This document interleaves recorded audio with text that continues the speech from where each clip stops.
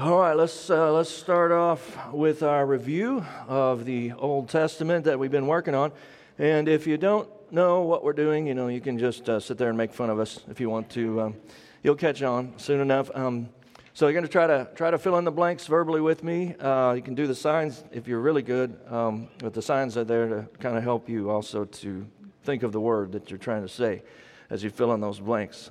And so we got to go fast today. I got a lot to say. So, what else is new, right? But, yeah. So, here we go. Genesis chapters 1 and 2 tell us about creation. Chapter 3, the temptation and fall of Adam and Eve. Chapter 4, Cain and Abel. Chapter 5, genealogies, a little bit boring sometimes. Chapter 6, 7, and 8, Noah and the flood. Chapter 9, Noah after the flood, rainbow. Chapter 10 again, genealogies. Chapter 11, the Tower of, you guys are getting good. Chapter 12, the call of Abraham. One day God saw the faith of Abraham and he spoke to him. God said, go into the land that I will show you. I will make you a great and mighty nation. I will make your name great and I will bless you to be a blessing to the nations. So Abraham packed his bags, and he and his family went up around the Fertile Crescent, and they came to a town called Haran, which was barren. So Abraham wondered, what am I doing here? Good. But it wasn't time for him to get to where God was leading him yet, so God had him wait 30 years until Abraham's father, Terah, died. Finally, they moved into the Promised Land, but Abraham and his wife Sarah had a problem because 30 more years had passed, and they still hadn't had any children. And now they were getting very old. Finally, God kept his promise and gave a son to Abraham and Sarah, who they named Isaac. Isaac was the chosen son. Isaac had two sons named Jacob and Esau. Esau was not chosen, but Jacob was chosen by God. Later, Jacob was renamed Israel. So, Jacob, a.k.a. Israel, had how many sons? 12 sons, 10 fingers, 2 earlobes. The second to youngest son's name was Joseph. Joseph seemed to have a special relationship with God and with his father, so the other sons didn't like him very much. His brothers threw him into a pit, sold him into bondage, and sent him down to Egypt, where he lived for 30 years. Joseph eventually became Pharaoh's powerful right-hand man. After 30 years, there was a famine in the land, and Joseph's whole family moved down to Egypt for another 30 years where they lived in peace and prosperity. After that, Pharaoh died, and then Joseph died. So there was a new Pharaoh who didn't like Joseph's family, which had become very large by this time. So he put them all into bondage for 400 years. After 400 years, the Egyptians had become really oppressive, and the people began to cry out, saying, God, get us out of this mess. Let's try that one again. Saying, God, get us out of this mess. That's right. So God called a man named Moses and told him to go tell Pharaoh to let my people go. Moses did what God asked, but Pharaoh said, no go. So God began to show his power, and through Moses he unleashed how many plagues? 10 plagues on the people of Egypt until finally Pharaoh couldn't take any more. And the last time Moses said, let my people go, Pharaoh said, okay. Next, Moses gathered the people and led them through the Red Sea and on up to Mount Sinai, where God gave them the 10 Commandments. Moses later sent how many spies? 12 spies who were also family leaders into the land that God had promised to see what enemies they might have to face. This was the same land that God had given to Abraham before his descendants moved down to Egypt to escape the famine. 10 leaders came back and said, no go, but 2 leaders said, let's go. Unfortunately, the people listened to the 10 leaders, and as a group they said, no go. So God said, because you have no faith and you've disobeyed me, you are going to wander around in the desert for 40 years until everyone 20 and over dies. So that's what happened. When the time was up, Moses brought them to a place called Mount Nebo, where Moses died and a new leader was selected. We'll call him General Joshua. He just happened to be one of those original 2 leaders who had said, let's go. Joshua led the people through the Jordan River, and they divided up the promised land between the 12 tribes. Let's try that again. Joshua led the people through the Jordan River, and they divided up the promised land between the 12 tribes. After Joshua died, there were 7 social, economic, and spiritual ups and downs. This happened under the leadership of the judges for a period of 400 years. But after 400 years, the people said, forget the judges, God give us a king. First king was Saul. The second king, actually, if you really want to know, there was actually another king before that. If you want to know some trivia, you can look that up later, smart people. He wasn't over the whole thing, though. He was just over kind of a little area. Anyway, first king was Saul. The second king was David. And the third king was Solomon. They all ruled a united kingdom. After Solomon, the kingdom was divided into 2 parts. The northern kingdom was called Israel. This is going to be important for today. The northern kingdom was called Israel. The southern kingdom was called Judah. The capital of the northern kingdom was Samaria. And the capital of the southern kingdom was Jerusalem. There were how many tribes in the north? 10. And how many tribes in the south? 2. After Solomon, there were 19 consecutive kings in the northern kingdom of Israel, and there were 20 kings in the southern kingdom of Judah. Of those kings, there were how many good kings in the north? 0. And there were how many good kings in the south? 8. In 722 BC, King Shalmaneser V came down from Assyria and defeated the northern kingdom, Israel. He took the 10 tribes captive, dispersed them, and we've never heard from them since. What happened to Israel? The 10 tribes to the north? They took the 10 tribes captive, dispersed them, and we've never heard from them since. More than 100 years later, in 605 BC, King Nebuchadnezzar from Babylon came down to Judah, conquered them, and took many of the people back to Babylon for 70 years. 70 years later, Babylon had been conquered by the Persians, and the Persian kings sent 3 leaders back to help reestablish Judah. Their names were Zerubbabel, Ezra, and Nehemiah. They brought about 50,000 Jews back to Jerusalem, where they rebuilt the temple, reestablished. That was Zerubbabel. They reestablished corporate worship, Ezra, and they rebuilt the wall, and that was Nehemiah. The last Old Testament prophet to speak was Malachi, and he shared his word from the Lord during the time of Nehemiah after the wall had been rebuilt. After that, there were 400 years of silence from God until John the Baptist burst on the scene, prophesying about Jesus Christ, saying, "Behold, the Lamb of God who takes away the sins of the world." So that is the Old Testament in a nutshell. Give yourselves a hand. You're getting better and better. We walk through this every once in a while as a church, especially when we're looking at Old Testament Scripture, just to get that into our head. Right now we're in the middle of a series that I've called The Good, the Bad, and the Beautiful, in which we're learning from some lesser-known Old Testament leaders. Next week, we'll finally get to the bad guy. Some of you are like, all right. But this week, we're still learning from a good king named Hezekiah. For the last 2 weeks, we've looked at what made Hezekiah so good, and we learned from the prosperous process that he followed in his own life. Scripture says God was with Hezekiah so that he prospered in everything he did, going so far as to say that there was never another king like him, either before or after his time. So, if Hezekiah was perhaps God's favorite king, nothing bad ever happened to him, right? Wrong. Hezekiah faced trouble like most of us only face in our worst nightmares. Let's read about it. Picking up where we left off, we're in the book of 2 Kings chapter 18. 2 Kings chapter 18, starting with verse 7. I'm going to use the NLT this week. It just reads really well. It's really good for stories like this. So here we go in verse 7 of chapter 18. So the Lord was with him, and Hezekiah was successful in everything he did. He revolted against the king of Assyria and refused to pay him tribute. He also conquered the Philistines as far as distant as Gaza and its territory, from their smallest outpost to their largest walled city. During the 4th year of Hezekiah's reign, which was the 7th year of King Hoshea's reign in Israel, King Shalmaneser of Assyria attacked Israel and began a siege on the city of Samaria. Okay, does that sound familiar?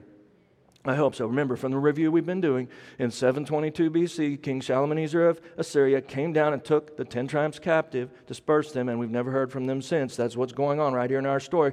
That happened in the northern kingdom of Israel. while Hezekiah reigned in the southern kingdom of Judah. Going on, verse 10. 3 years later, during the 6th year of King Hezekiah's reign and the 9th year of King Hoshea's reign in Israel, Samaria fell. At that time, the king of Assyria deported the Israelites to Assyria and put them in colonies in Hala along the banks of the Habor River in Gozan and among the cities of the Medes, for they had refused to listen to the Lord their God. Instead, they had violated his covenant, all the laws the Lord had given through his servant Moses. In the 14th year of King Hezekiah's reign, okay, so just 8 years after Samaria, the capital of Israel had fallen, King Sennacherib of Assyria, a new Assyrian king, came to attack the fortified cities of Judah and conquered them. These would have been some of the other major cities of Judah, but not the capital, which was Jerusalem. Now, we need to pause and understand at this point that when the Assyrian war machine came to town, they brought nightmarish violence with them. They were like orcs, goblins, and trolls. Oh my. Okay? They were barbaric. The Assyrian army made Hitler's Gestapo seem tame.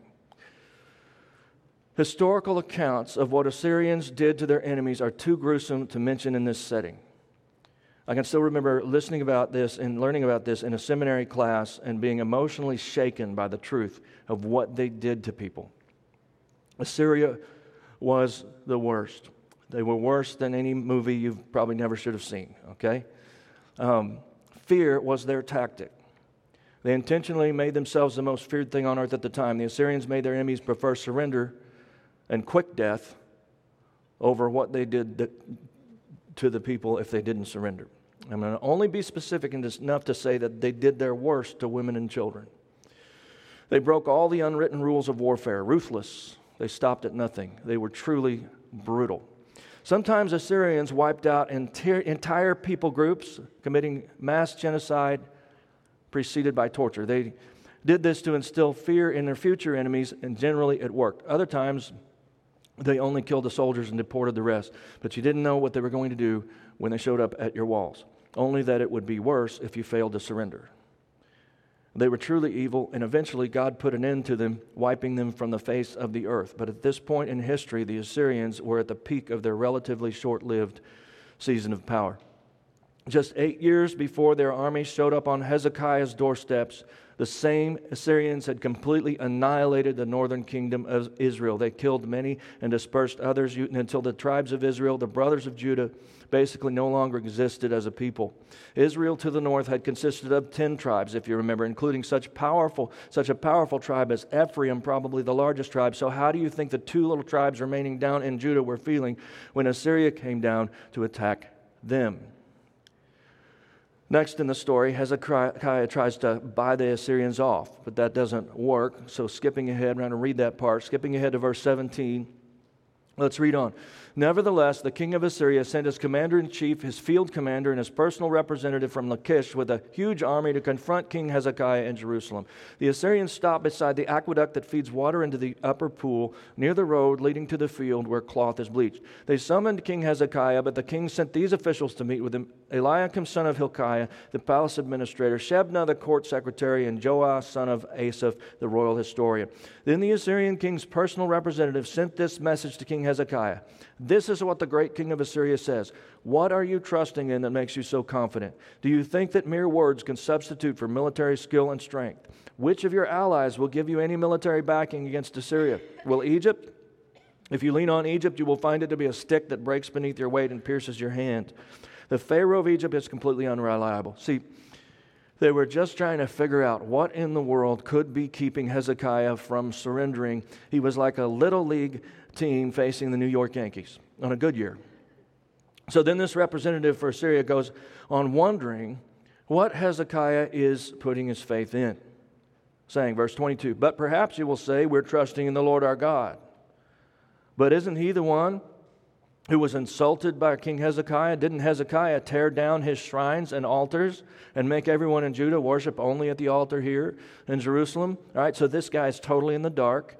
If you remember the story from the last 2 weeks, this guy thinks that back when Hezekiah had destroyed all the idolatrous places of worship, he had canceled the religion of his own people. What he doesn't get is that actually by doing this, Hezekiah had honored and obeyed the one true God, and therefore was going to get a different result than what the northern kingdom of Israel had gotten, since they had chosen to continue in their idolatry and rebellion against him. But this guy, ignorant of the one true religion, goes on with his taunt.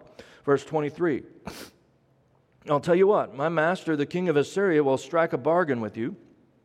If you can find 2,000 horsemen in your entire army, he will give you 2,000 horses for them to ride on.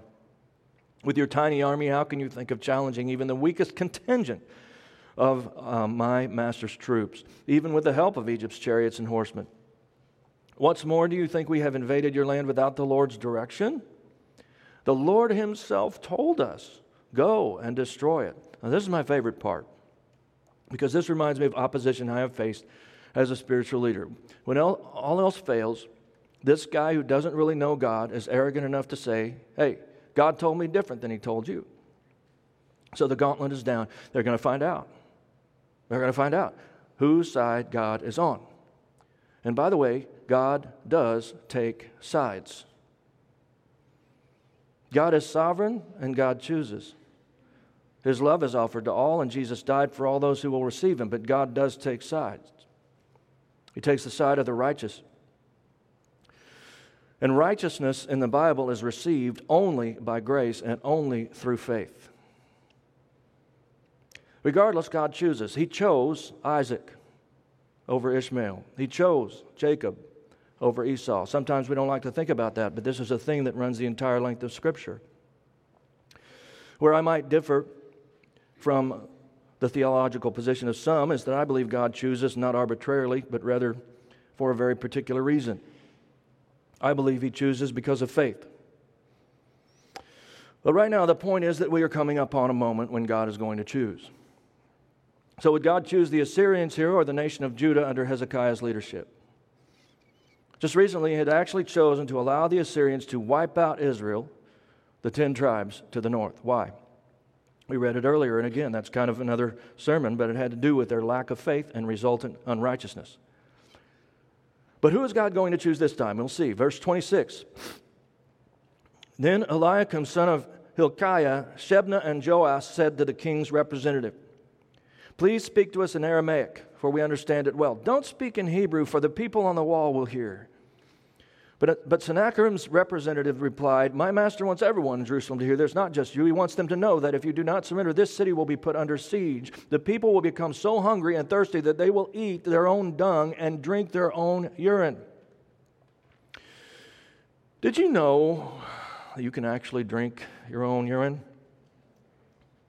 It's a myth that it's poisonous and that you can't. I know it's disgusting, incredibly disgusting, but to survive when you have no water, you actually can reclaim a small amount of hydration by doing so. Personally, I'm honestly not sure my will to live is that strong. As Paul said, better to die and go home to be with the Lord than to drink your own. Well, that's not exactly what he said.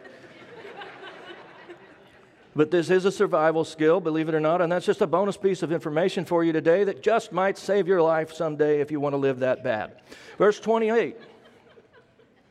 Then he stood and shouted in Hebrew to the people on the wall, listen to this message from the great king of Assyria. This is what the king says. Don't let King Hezekiah deceive you. He will never be able to rescue from my power. Don't let him fool you into trusting in the Lord by saying, the Lord will rescue us. This city will never be handed over to the Assyrian king. Don't listen to Hezekiah. These are the terms the king of Assyria is offering. Make peace with me, open the gates, and come out. Then each of you can continue eating from your own grapevine and fig tree and drinking from your own well. Then I will arrange to take you to another land like this one, a land of grain and new wine, bread and vineyards, olive groves and honey. Choose life instead of death. Now, what would have been wrong with it if the people had accepted these terms? I mean, assuming it was all true, and deportation was in fact used by the Assyrians, what would have been wrong with accepting these terms? Well, besides this being the path of fear rather than faith, it would also have meant abandoning the promised land in disobedience to the previous command of God to subdue it and continue to live there. In fact, they would have been choosing to return, likely, to the general area from whence Abraham had first come, very possibly near Taran, which was barren, thereby undoing all that God had done and rejecting his plan for their lives out of faithless fear. I wonder how many times that happens in our lives. The antagonist continues, don't listen to Hezekiah when he tries to mislead you by saying, the Lord will rescue us. Have the gods of any other nations ever saved their people from the king of Assyria? What happened to the gods of Hamath and Arpad? And what about the gods of Sepharvaim, Hena, and Ivah? Did they rescue Samaria from my power? Okay, so wow. Did you catch that? Remember, Samaria was the capital of Israel, the northern kingdom, the center of power for the 10 tribes that had belonged to Yahweh, God of Israel. And this guy likens their gods to the nations of Sepharvaim, Hena, and Ivah. That's just how far Israel had strayed from the one true God. Assyria had not even realized who Israel's God had been. In fact, if God had saved Israel to the north, He wouldn't have received the glory because nobody knew He was their God. And in fact, at this point, He was not. As a side note, how close are we to that kind of situation in our own country? I'm not saying the United States was ever God's holy nation, like ancient Israel and Judah, but there is the God by whom we had been known, is there not? Have we not called on the same God to protect us from the Revolutionary War? Up to now, have not most or all of our presidents claimed to be Christian? And yet, if we were rescued from our enemies today, would the glory go to the one true God, as it did at least to some degree in the past? I'm not so sure. Verse 35. What God of any nation has ever been able to save its people from my power? Name just one. So what makes you think that the Lord, He uses Yahweh here, can rescue Jerusalem? Interesting, He actually at least knew who their God was. But the people were silent and did not answer because Hezekiah had told them not to speak. What a testimony to Hezekiah's leadership, by the way. 37, then Eliakim, son of Hilkiah, the palace administrator, Shebna, the court secretary, and Joash, son of Asaph, the royal historian, went back to Hezekiah. They tore their clothes in despair, and they went in to see the king and told him what the Assyrian representatives had said. So, my friend, you think you've got trouble. But Hezekiah had real trouble. They were facing genocide, men, women, and children. Theirs was just one more insignificant little nation that Assyria was going to conquer and demolish. Picture it like this. There's a group of 100 terrorists outside your home. You're hunkered down inside with your family, your precious little family. Yours is the last home standing in your subdivision because they've wiped out all the rest. Some of the time you would notice that a few survivors were taken away, but most of the time everyone was brutally tortured and killed. And now this same group is outside your house. One of their leaders is shouting about just how helpless you really are, and you thought a bad haircut or spotty Wi-Fi was a problem. Right? Our first world problems don't quite stack up. So what did this good, godly king named Hezekiah do when facing trouble of the worst kind? What was his response to this trouble, which came to him in spite of his goodness and in spite of all the godly things he had done? What can we learn from his response? That's what we're going to talk about for the rest of our time, because you see, this has been preserved in the Bible for millennia for a reason. This is in there because God wants us to learn from those who have gone before us. Let's make some observations about Hezekiah's response that we can apply to our own life. First of all, like Hezekiah, you and I need to recognize trouble as trouble. That's number one. You need to recognize trouble as trouble. This is true in two ways. First, we need to not overreact or call it trouble when in fact what we are facing is simply the challenge of doing the right thing. We've been learning about all the right things that Hezekiah did. Doing those things was difficult, but he never called those things trouble. There are challenges and then there is trouble. Hezekiah recognized the trouble he was in here at a whole other level. He could do that because he had not been crying wolf about every little difficulty before that. You know, some people live crisis to crisis, and if they don't have one, they make one. Watch out for that. Take note that today we're talking about trouble of the worst kind. I mean real trouble. More importantly, I want you to notice that when serious trouble came to Hezekiah, he was not flippant about it, and he did not deny it, even though he was a man of great faith. He did not just say something like, oh, well, God is bigger. No, look at chapter 19, verse 3. Hezekiah responds to all of this first with these words: today is a day of trouble, insults, and disgrace. It is like when a child is ready to be born, but the mother has no strength to deliver the baby. That's some tough imagery. Hezekiah recognizes that he's in real trouble. The very sad, despairing, hopeless kind of trouble. Its people are in trouble, even the children, even the mothers who are yet to give birth. I hate to say it, but his use of this metaphor points to some things, the nightmarish things the Assyrians were known to do, that I said I wouldn't mention. Things Hezekiah knows about, and so he is deeply concerned. Friends, there is a time for concern among the faithful, and even for fear if it leads you to God for help. When serious trouble comes, it is not the path of faith to deny that the trouble exists. God does not expect a Pollyanna attitude even when the sky really is falling. Like Hezekiah, sometimes in our lives, whether we're talking about our marriages, our own private struggles, or even in our churches or our nation, there is a time to recognize serious trouble for what it is. One cannot follow the rest of Hezekiah's example, which led to triumph, unless one first recognizes trouble as trouble. Our world is a troubled place.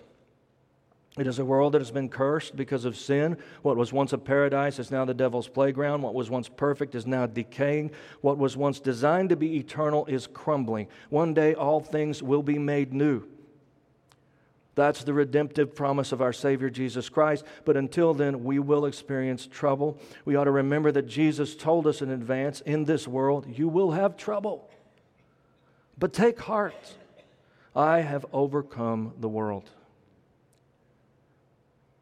That last line leads right into the next thing Hezekiah did, and the next thing we should do when we face trouble. After recognizing trouble as trouble, we should run straight to God. Run straight to God. Look at chapter 19, verse 1. The Bible records, when King Hezekiah heard their report, he tore his clothes and put on sackcloth and went into the temple of the Lord to pray. Notice this is the first thing Hezekiah did, not the last thing. As soon as he heard the report, and because he recognized the serious trouble they were in, he ran straight to God. And how did he run to God? In desperation and humility. Hezekiah tore his clothes, which would have been very expensive, by the way. You didn't just run down to Kohl's to get a new outfit in those days. Hezekiah's royal regalia would have been worth a fortune, but he shredded it and put on scratchy old sackcloth. This was a sign of deep mourning and contrition in that culture. After clothing himself with humility, Hezekiah went straight to the temple. I picture him running there. And he went there to meet with God. Our text says he went there to pray, which is really the point here. Our very first response to recognized trouble ought to be personal, private prayer. And while we don't have to go to a temple, and even though shredding our clothes may not be the way we get serious with God today, the principle is that when real trouble comes, we need to crank it up several notches in terms of seeking the Lord. We need to get very, very active and intentional about prayer when there is real trouble. Remember, Hezekiah was already very close to God. The Bible says he was pleasing to God, that God was with him. He prospered him everywhere he went. Hezekiah clung to the Lord, his God. Remember all that? We're not talking about someone who was far from God and needed a good knock in the head to come back to God. We are talking about someone who was already walking with the Lord. And yet when serious trouble came, even this standout man of faith took his walk to a whole other level. He ran straight to God and he prayed to the Lord in desperation and humility. Everything else was put aside. His busy schedule was scrapped. The birthday party that somebody was probably having at the time was not attended. His throne sat unoccupied. His texts were not answered.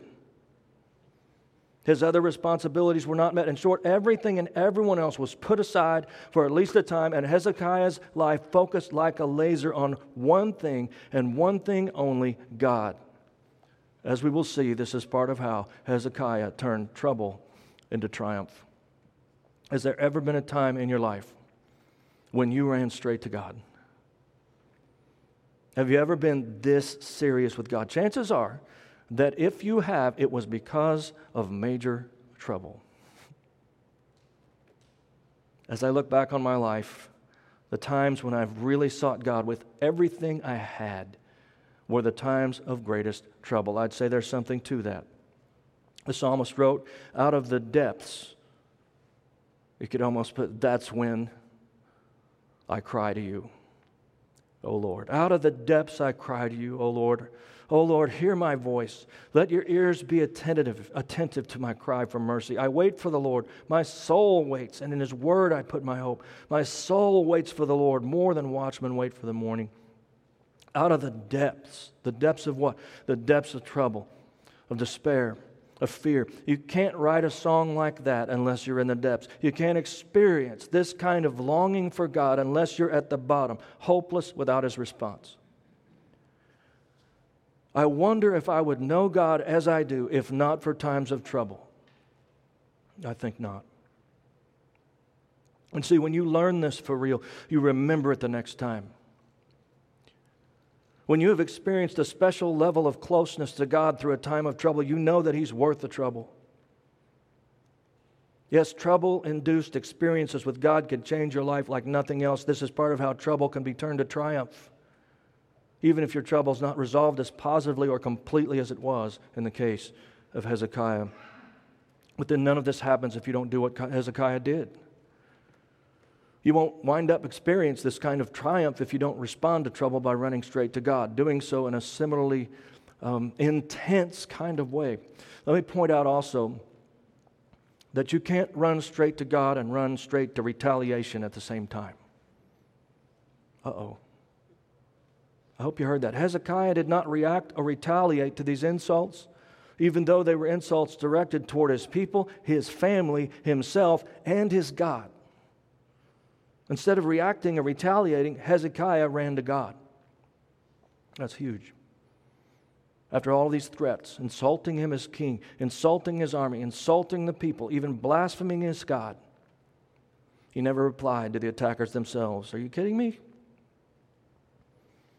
As I've been saying, Hezekiah was special, and we can learn from him. We haven't even read the second passage of taunting threats from the Assyrians recorded in the next chapter, but in neither case did Hezekiah respond to the accusers.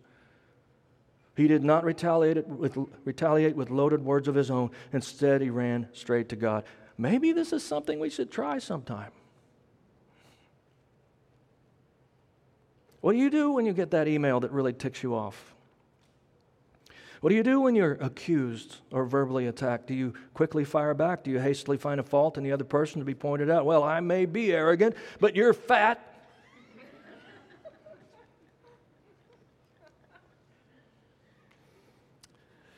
Hezekiah knew that responding in kind to these evil men would accomplish absolute nothing. Will your harsh response to someone else, their attack, accomplish anything? Someone might say, well, if it's nothing else, it makes me feel better. That's not true. Actually, it makes you feel worse. And what does it do for the situation? Probably just gives the other person more ammo against you, right? And worse, maybe you become just as bad as they are now. Well, he started it. It's a difficult thing, isn't it? I mean, sometimes I really try at this kind of non-response methodology, but I usually get tripped up somewhere in the middle of it. Like if it was an email, I might respond with something like this: well, God has shown me that I should not respond to this ridiculously stupid load of garbage that you just attacked me with in your email, so I won't. Oops. But if we learn from the example of Hezekiah, instead of responding to trouble with such nonsense, we will run straight to God instead. And what did Hezekiah do when he went to God? We know that he got very serious and desperate before God, that he went to the temple alone to pray to God. What kind of things did he say to God while he was there? That's the next step we can learn from Hezekiah's example. When trouble comes, report the situation to God. Report. This is a big part of how we start to turn trouble into triumph, and this is the heart of the matter. We report the situation to God in prayer. Or as the old song says, we tell it to Jesus. That's actually a very biblical thing to do. Make the time. Get on your knees. Be alone with God. Talk out loud if it helps. Stay focused. Put aside other things. Report the entire situation, including details and all of your feelings. Read the Psalms. Yes, tell God all about it, and maybe more than once. Let me pause and tell you a little bit of where the story goes.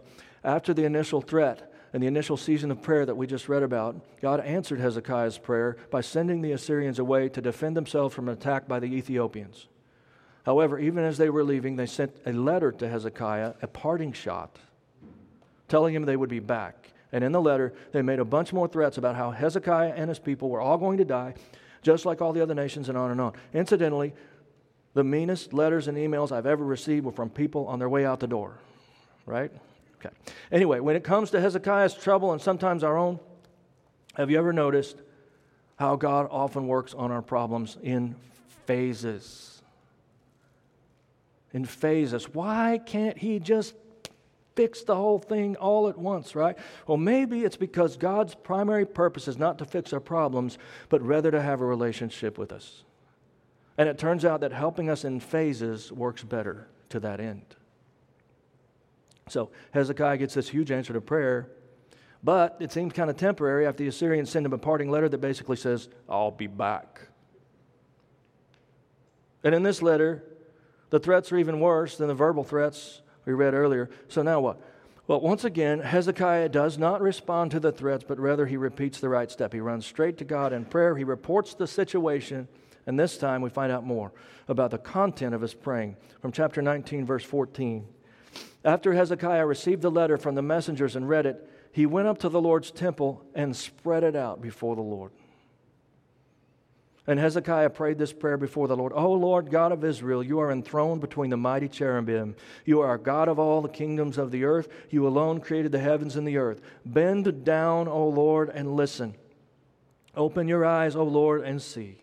Listen to Sennacherib's words of defiance against the living God. It is true, Lord, that the kings of Assyria have destroyed all these nations, and they have thrown the gods of these nations into the fire and burned them. But of course the Assyrians could destroy them. They were not gods at all, only idols of wood and stone shaped by human hands. After opening with worship, an important point as well, Hezekiah simply reports the trouble to God in detail. My favorite part is where Hezekiah takes the actual letter and literally spreads it out before the Lord. I love this. Hezekiah, it would have been a scroll. Hezekiah spreads out the letter and says, Lord, would you have a look at this? Can you believe this, God? What are we going to do about this, Lord? And see, God loves that. This speaks to the whole point of prayer. It's about a relationship. It's about communication. Sure, God already knows it. That's not the point. Listen, my wife is really great with relationships, okay? And I've noticed that she doesn't care if I already know about something. She's going to tell me anyway. Have you seen this particularly with your wives and mothers, guys? Yeah. She's going to tell me anyway.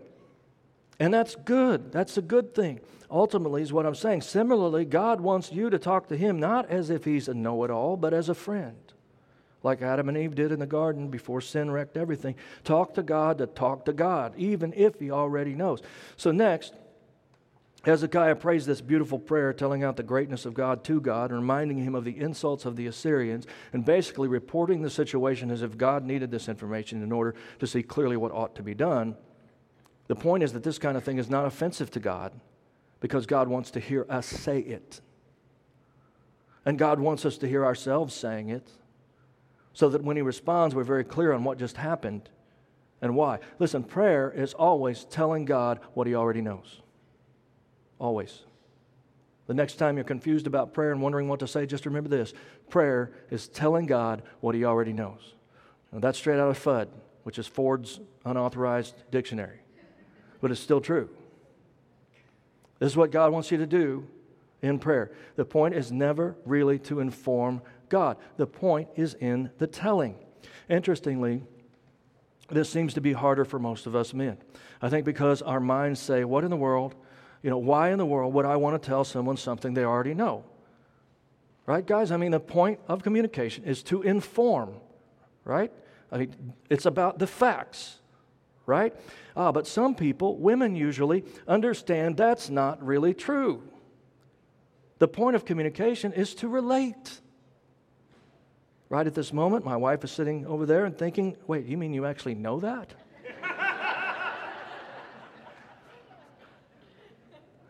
Yes, I know it because you taught it to me.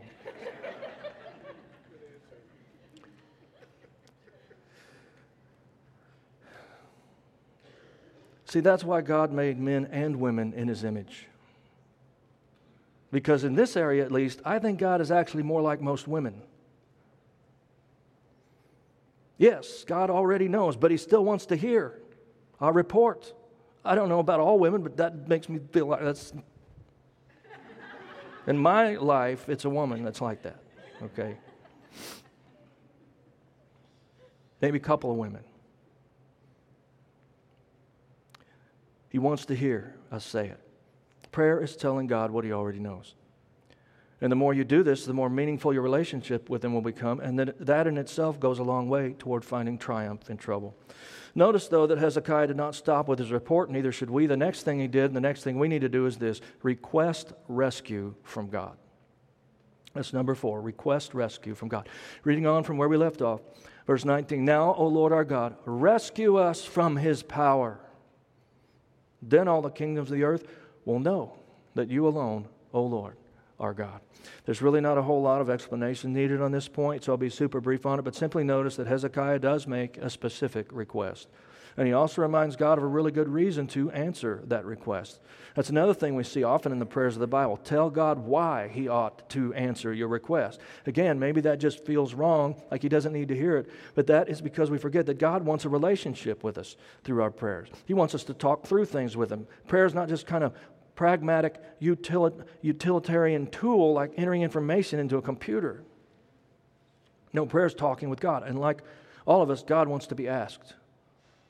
He doesn't want to be taken for granted. He doesn't even mind if we make our plea along with some good old-fashioned reasoning. Because all of it, every little bit of what we wind up saying is part of the growing relationship which He died on a cross to make possible. So, in order to triumph over trouble when it comes into your life, recognize it as trouble. Run straight to God. Report the situation to God. Make sure you actually request rescue from God. And finally, receive and believe God's answer. In spite of the apparent hopelessness of the situation, Hezekiah believed God would deliver them.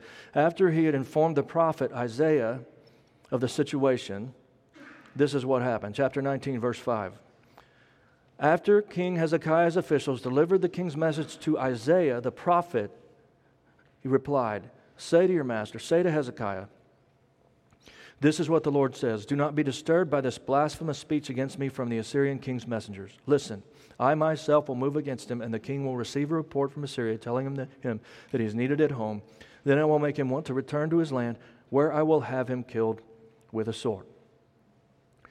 It seems apparent that Hezekiah believed this word from God through Isaiah, because otherwise he would have likely surrendered. Those who surrendered received less brutality from the Assyrians than those who refused to surrender. The lives of Hezekiah's citizens were in the balance, and apart from supernatural invention, they certainly had no chance to survive. In spite of desperate odds and the serious consequences if he was wrong, Hezekiah checked in with Isaiah again to make sure. Isaiah spoke again, and Hezekiah believed. Now, let's not think it would have been so easy to believe Isaiah.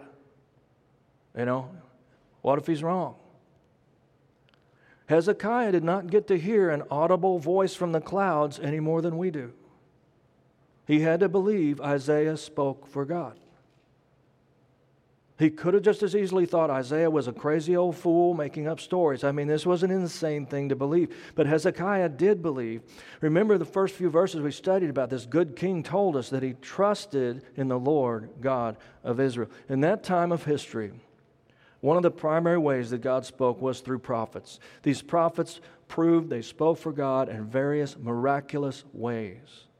If a prophet was ever wrong in any prediction, he was to be killed by stoning. Prophets got zero tolerance because they didn't claim to be guessing at what God might want. They claimed to receive words directly from God, and they relayed His message verbatim. Sometimes a prophet wouldn't say anything for years and years because God was silent. You don't make stuff up when if you're wrong, you're dead. Most of the Old Testament of the Bible was written by prophets, each of whom were established and proven to be authentic. Isaiah was one of the most prolific of the prophets.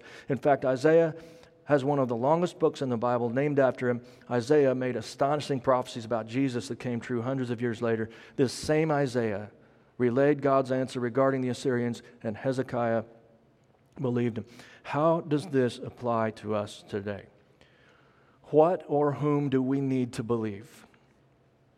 Let me state plainly that I do not believe we have this type of prophet living today.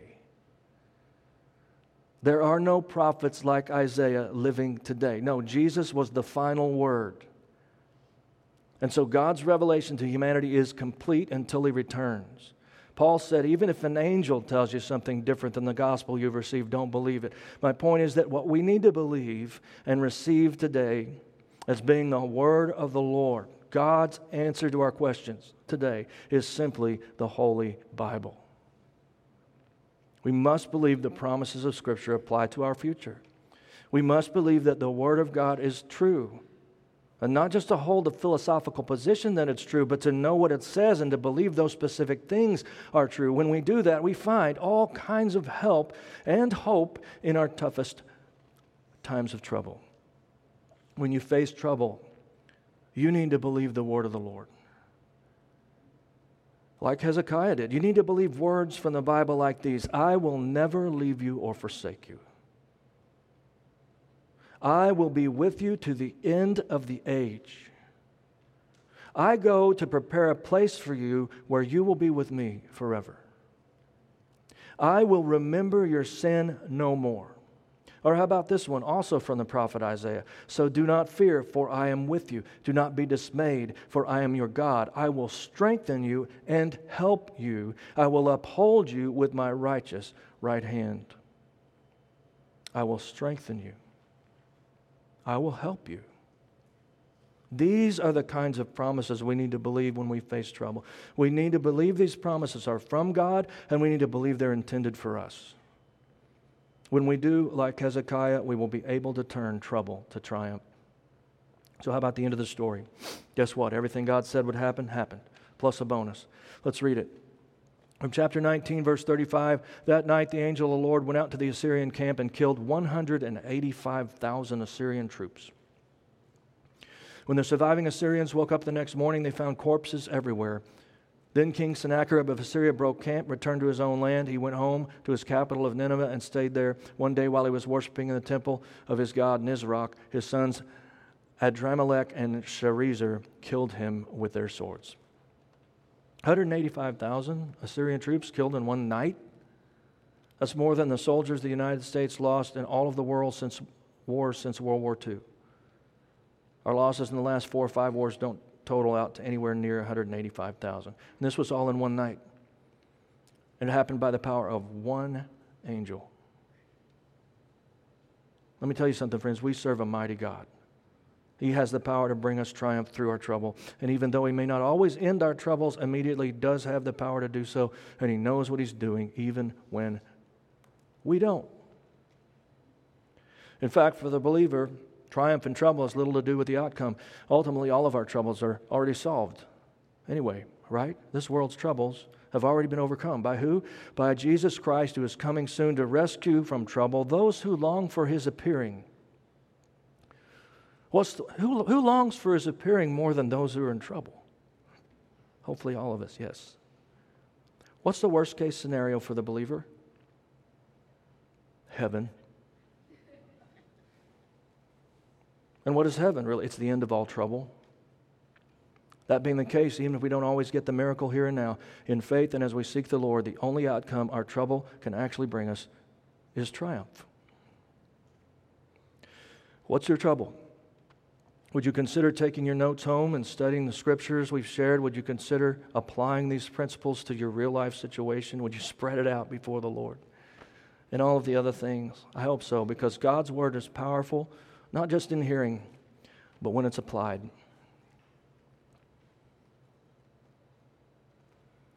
Pray with me. Lord, I don't know what folks in this room are facing or those who are listening online. But I pray that there would be hope today that would arise in some hearts. I'm going to go out on a limb and say there's a better path to victory here than maybe we could find anywhere in the world. Not to belittle good biblical counseling at all, and that can be wonderful, but it doesn't get any better than this. This is your word. This is a path towards victory for somebody today. I believe it. So I pray that some of us, especially those who are in trouble, will apply it now, but others of us can remember your word. Maybe if it's a year from now, we could. I remember there was a sermon. It was I think it was on Hezekiah. Look it up, and that we can apply it. I pray for today. I pray for the future. I pray that we would apply your word as people of God and see our lives change, and see our perspectives change, and see our world change. If we could learn to face trouble like this, it would be a precursor to revival, I believe. It's not the kind of way that I see most of us face trouble, myself included. Lord, thank you for your word today. Just help us to apply it. And Lord, this has been a message for believers for sure, teaching the Bible to people who are trying to live according to the Bible. But there may be someone here, Lord, today who's not really taken that step. And thank you, God, that those folks are here. And we just don't want to sort of assume and act like we think here that everybody's wanting to live by the Bible, or that everybody knows you, when we know that that's not the truth. And in fact, we are a remnant in our world today. So whoever's here, or whoever may be listening that has never really committed their lives to you, Lord, to Christ, have never really come to the foot of the cross and laid it all down, I pray someone would maybe do that today. It's not complicated. You did the hard part. So I just pray for a response today for somebody inside their heart to say yes to Jesus. I need to turn from my own ways. I need to turn to your ways, Lord. I don't know what it all means. I don't know how I might have to change. But today I'm giving my life to Jesus. I want Jesus to be my Lord. Help me learn to be the person God wants, that you want me to be, Lord. Thank you for saving so many of us in this room. At some point, we've had a moment like that with you. Help us to live it out and help us to share it with others. I pray it in Jesus' name. Amen. Thanks for listening to Go Church's weekly sermon podcast. If you enjoyed the sermon, be sure to rate and review us. If you want to learn more about the ministry of Go Church or catch up on previous sermons, check out our website, www.gochurchpnw.com. You can also connect with Go Church on Facebook and Instagram.